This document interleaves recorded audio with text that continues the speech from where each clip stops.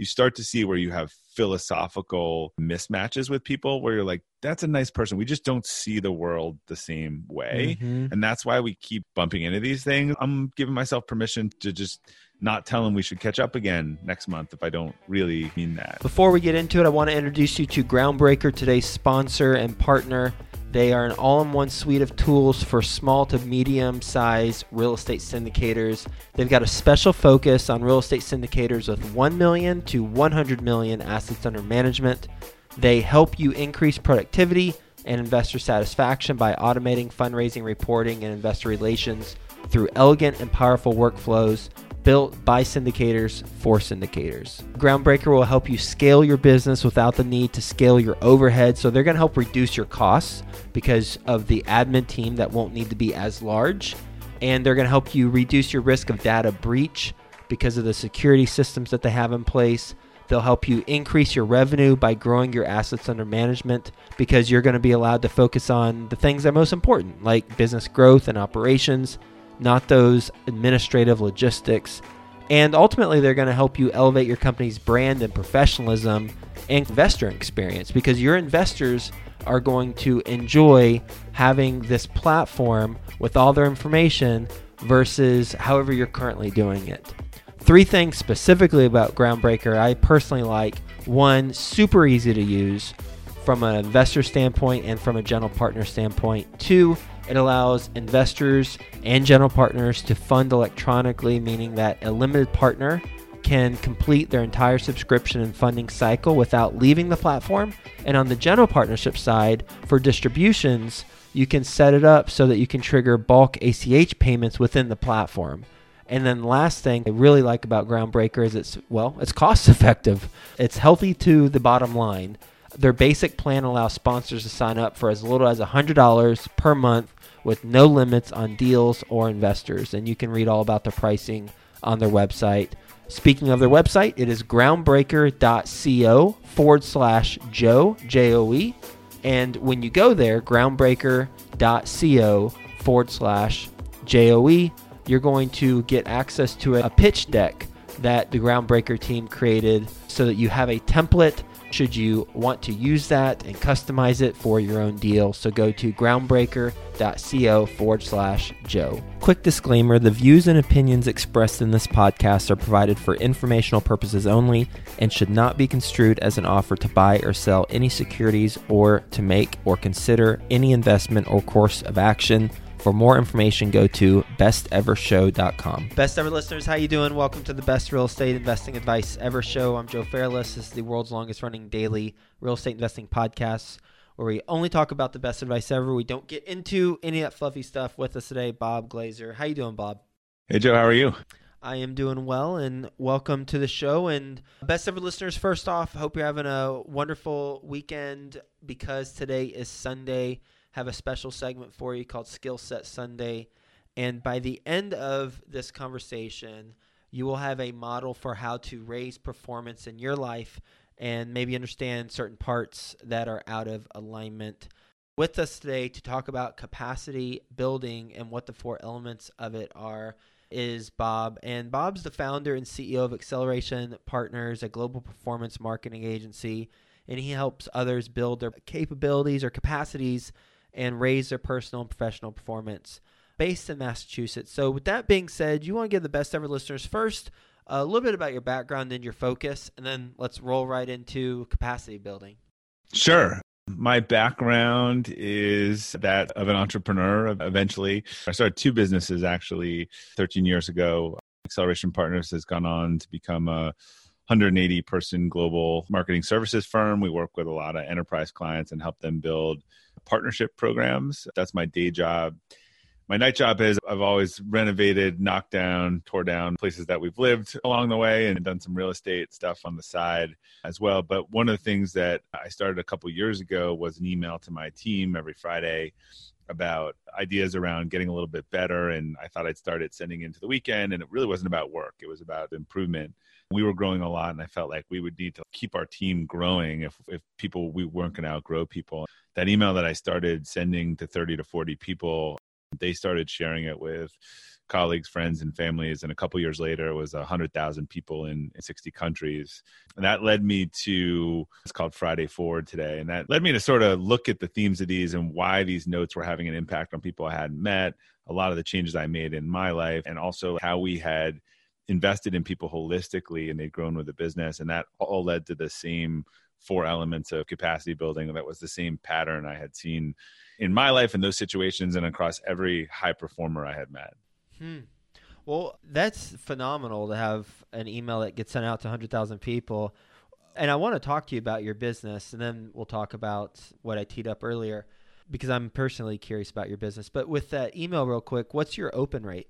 It's tricky. I think the open's about 30, and that's what I can track. I know a lot of them are reposted in Slack channels and are sent through companies. So that's the individual open rate from a percentage. But each one, sometimes I can see that it might be forwarded even 500 or 1,000 times. That's incredible. Yeah. So you have 30,000 people at minimum opening up the email. Yeah, it's indicated on LinkedIn, where I was one of the first people to join their new series program. And I have 180,000 members of that series. So it also goes to all those people on Fridays as well. Wow. In addition to the 30,000. Yeah, in addition to the emails. I don't know the exact reach, but at this point, it's over 100,000. That's a safe. It's safe to say that, and you're definitely covered. All right. Well, I do want to learn more about your company first, and then we'll roll into the other stuff. So when I'm on your site, I click how can we help you, and then what we do, and it's affiliate program evaluation. So what exactly do you do for companies? We help brands set up these affiliate or partner programs where they partner with the people that you normally buy advertising from, people that have influence, audiences, otherwise. And instead of paying them for the advertising, they agree on a percentage or an outcome that they would have. And we track the whole thing, and then they're paid on a successful completion. So for the company, you're actually paying your marketing after you get a sale.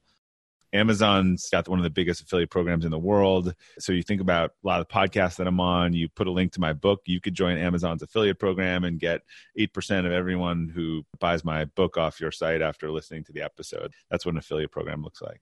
Right. So that's an affiliate program. I think a lot of people know what affiliate program is, but what do you do exactly? What do we help build and manage those programs for really large brands, like programs that have hundreds or thousands of partners in them. They're very resource intensive. So we're out there recruiting and managing, and we're an agency that focuses in helping global brands like eBay, Adidas, otherwise build those programs. Okay. So you find the affiliate partners, and then you manage the payment and the structure for how they're compensated. And yeah, we work with a software that handles the actual payment, but yeah, we would help design the strategy and incentives and stay in touch with them every day. And most companies can't support a program with 10,000 partners that runs 7 days a week, and people need stuff 24/7. So we've built a company to do that. Got it. And what's your fee structure doing that? We usually charge the fixed plus performance, so we can track exactly the performance of all these programs, but the determinant of our team size is how big the program is, what countries they want to be in, where they want language coverage. So there's some basic costs for setting that up. So it's usually a hybrid model of a fixed fee plus upside in the performance of the program. Okay. And last question on that is, what is the threshold in order for you all to work with a group or an event or an organization? Because listeners for this podcast might not be the CEO of Coca-Cola, but they might have a very large following and are looking to host something where they could use these types of services. Yeah, so we always say people can reach out to us. We have a network of people that cover stuff that may not be a right fit for us. Most of the companies we're working with are doing in excess of 10 million in sales online. And that starts to have the kind of economics where the types of programs that we run make sense, where they really want kind of a half-time person, at least kind of setting up and running that program. Got it. So let's talk about capacity building and the 4 elements of it. I'm just repeating words, capacity building. I don't even know what it is. You don't know what it is? But I know. I can give you the long answer and the short answer. Right. Okay. So I think the long answer I like is the method by which individuals seek to acquire and develop the skills and ability to consistently perform at a higher level in pursuit of their innate potential. And the short answer, I think, is just actually how you get better. And also, it sounds like the seeking part is important too, right? You got to. Yeah, I mean, it starts with, so would it be helpful to run through the 4 elements? It would. And these go in a specific order. So the first is spiritual capacity, and that is not religion, but it's about understanding who you are, what you want, and the standards you sort of want to live and operate by, personally and professionally. This really manifests itself in understanding your core values and even your purpose or your why. And you got to know where you're going and what your compass is. And I think, to me, and we just did this with 2 days with a bunch of leaders in our company, and a lot of epiphanies on when people can really understand their core values, a lot of things start to make sense to them about why things are working or not working in their life and feel good or don't feel good. So that's sort of the direction. Intellectual capacity for me is what you want and then how do you get it. So this is how you learn to improve your ability to think, learn, plan, and execute with discipline. Things like having a growth mindset, being proactive, setting short and long-term goals, establishing routines and habit, and having accountability. It's really the discipline piece of going after what you want. Physical, we understand that more, right? I lift a weight every day for a few weeks, and 8 weeks later, I can lift more weight. The same is true in all of these things. It's more of a intellectual exercise than a physical. So physical's your health, well-being, physical performance, how we get sleep, managing stress, embracing competition, building resilience. And then the last one's emotional capacity. And that's really how you react to challenging situations, your emotional mindset, and the quality of relationships around you. If the first 3 are really about you, emotional is like how you interact with the rest of the world, which is people and also things that you don't control. For instance, if it's going to rain tomorrow, are you someone who is stressed looking at your weather app, bemoaning that it's going to rain tomorrow, or do you just bring a freaking umbrella and move on with the day? It's a very different use of energy, people who are able to focus on controlling what they can control and not the things that they don't control. Okay. So I understand each of those: spiritual, intellectual, physical, emotional. Now, what do we do with this information? This is the premise behind my latest book, Elevate, and talking about how to identify them and some exercise in these things. So if we're starting with the beginning, kind of give you an example of each one. Spiritual, if you can't articulate your core values, there's some exercise and thing on how to do that. I think it becomes the most important thing is if you can say, these are my core values, you can put them on a desk as decisions, opportunities, partnerships, other things come in front of you, and you're able to use that as a litmus test. Your decision-making will get so much better. Yep, understand that. So that's the one thing you can do in spiritual. I'll give an example or two in each one. So intellectual, 2 things I think are really important to me is the sort of goal-setting alignment. So I think a lot of us do goal setting. We do 1-year goal setting and we kind of hit them all. They just may not be the right things. One of the things I've really learned, I've seen with people, is they reverse engineer their most important goals. So they take a 5 or a 10-year goal and they turn it into their 1-year goal and then their quarterly pieces and the things that they want to get done. And then they constantly realign around that so that they're getting the things done that are most important to them. Also, really establishing for most people a morning routine or habits where they get up in the day, they don't watch the news, they don't check their phone, they sit down, they read, they write, they think, and they focus on what are those 3 most important things that I can do today, because those are towards my quarterly goal. If I get my quarterly goal done, I'll be towards my annual goal. And these are the people who are getting the big things done, where other people are getting lots of things off their checklist done, but aren't really moving any of the big things forward. Mm-hmm. On the physical side, I think we're all pretty stressed out more than need to be. We're using our fight or flight mechanism all day long. One of the tips, finding some sort of event that you want to do, whether it's a 5K or it's a Spartan or it's a Olympic triathlon, and just paying the deposit fee. I have found that that is one of the single greatest motivators to force people. They have gym memberships they don't go to, whatever, but signing up for something and maybe something they haven't done before and that physically challenges them, they sign up, they're forced to do the work, they feel better, they accomplish that, and then they're like, I can do that. Maybe I should sign up for a harder one. And this sort of interplay between physical and emotional too, of resilience, of you do something you don't think you can do, and then it changes your psyche about what you can do next. When someone signs up for a Spartan race, why do you think giving that deposit is more incentive for them to reach their goals versus a gym membership in January that they sign up for to be physically fit, as you mentioned, because a lot of people don't follow through with the gym membership? The motivation actually wanes. So you sign up for the gym and you pay the money, and then the motivation kind of wanes. Yep. I think the reverse is true in these cases, where as the deadline looms and that obligation looms, you feel really more committed and you have something specific that you're working for. So goals need to be specific, measurable. There's a SMART acronym: specific, measurable, attainable, realistic, and timely. And there's something about paying for the thing and just committing to do it that covers all of those, because I have the time, I know what it is. For example, for me, one of my core values is health and vitality, but I also like doing different things and I like trying new things. So I've merged those. So by picking an event every year that's a challenge, but that also me doing it results in training for 4 months that makes me healthier. Kind of one of those examples of alignment where I'm kind of getting everything that I want, versus joining the gym can feel like the accomplishment rather than going to the gym each day.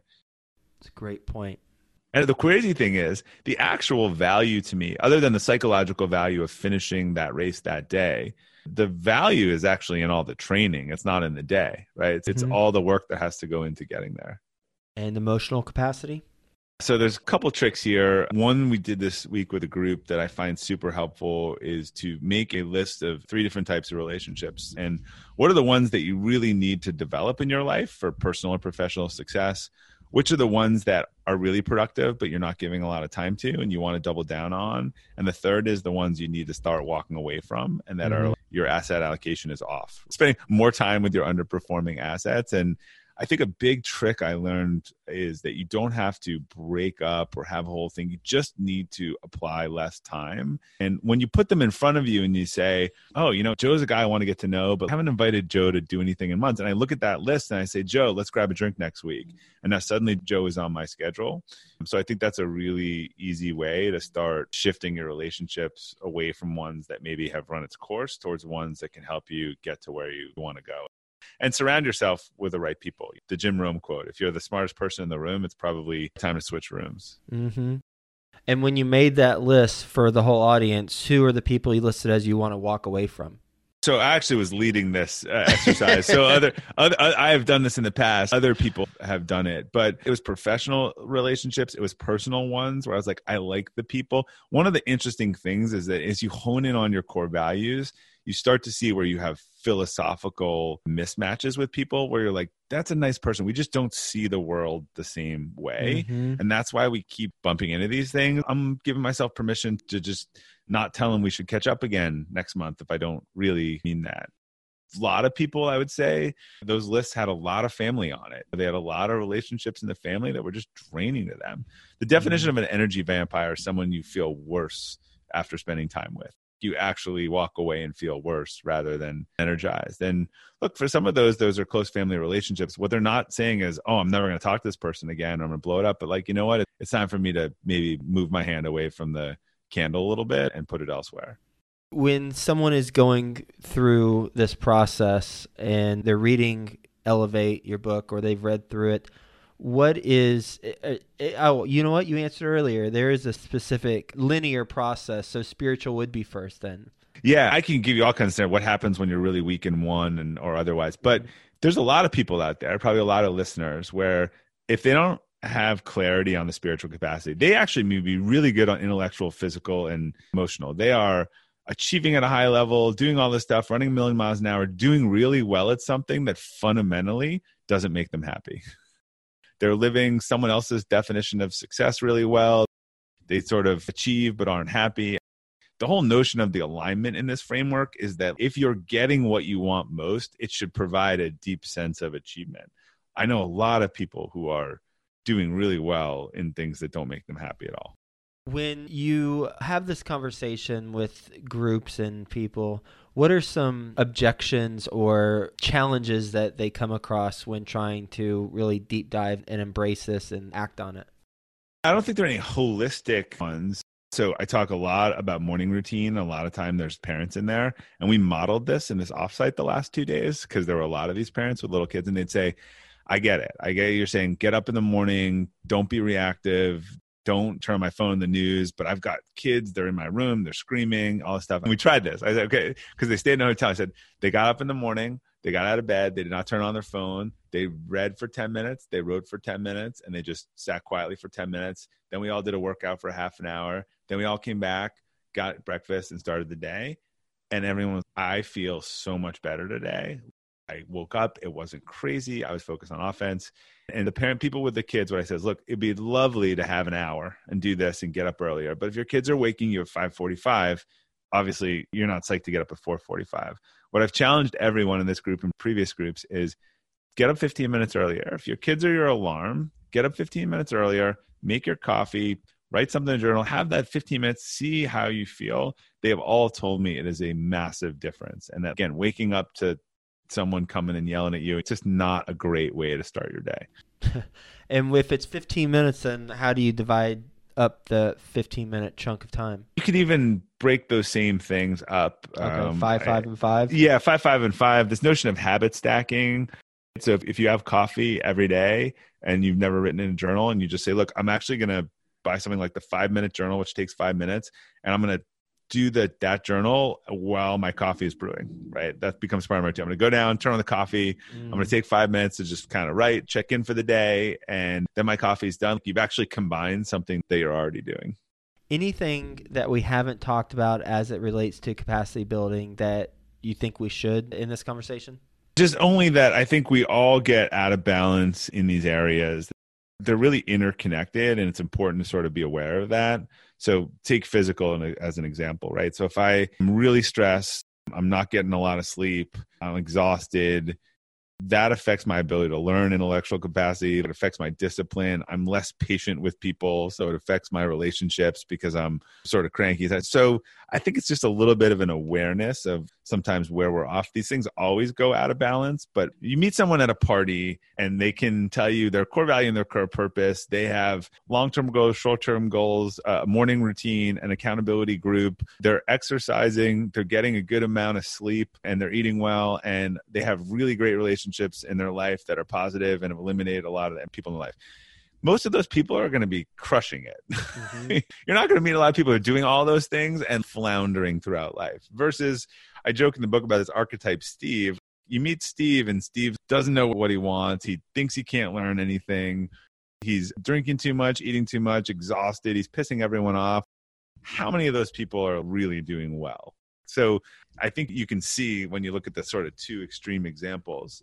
I just think that these are not new concepts. I just bucket them in a way to make them accessible to people, because I think these four things cover virtually almost all aspects of self-improvement. How can the best ever listeners learn more about what you're doing? And I'll put a link to Elevate to purchase that on Amazon as well. Yeah, if you're interested on the business side, accelerationpartners.com, or you can Google that. All of Friday Forward, my podcast, and my book are all at robertglazer, GLAZER.com. Thank you so much for talking to us about capacity building, spiritual, intellectual, physical, emotional. You got into details within each of those. I enjoyed a lot of it, in particular the emotional part, where creating that list of 3 types of relationships. I think it's something that we should all do and check in with ourselves on. How often do you think we should do it? 6 months? Look, if you keep it, for a lot of people, there's a tool I have on the site called the Whole Life Dashboard too, like that lets you build this for your morning routine. But I think you keep that in your peripheral vision. So as you're going through each week, you see your lists. To me, the 3 of each is just a starter, but ideally you'd have it kind of longer. And as you're scheduling your priorities and that stuff, and you're looking across it, suddenly you start scheduling these people into your priorities. And that's why I try to create this 1-page document that keeps all these important things in my periphery. So when I'm doing that morning routine, I'm kind of reprioritizing every day. Thanks for being on the show. Hope you have a best ever weekend. Talk to you again soon. Thanks again. Groundbreaker helps you increase productivity and investor satisfaction by automating fundraising, reporting, and investor relations through elegant and powerful workflows built by syndicators for syndicators. Go to groundbreaker.co/Joe. That's groundbreaker.co/Joe to get a free deal pitch deck template. Want to build mental fortitude, improve health, and grow wealth? Well, yeah, of course, right? We all do. Well, check out the Jason and Peely Project, where Jason and Peely explore the lessons of growing businesses, keeping healthy and running long distances, all while creating a fulfilling life. Find the Jason and Peely Project on all your podcast platforms, and Peely is Pili.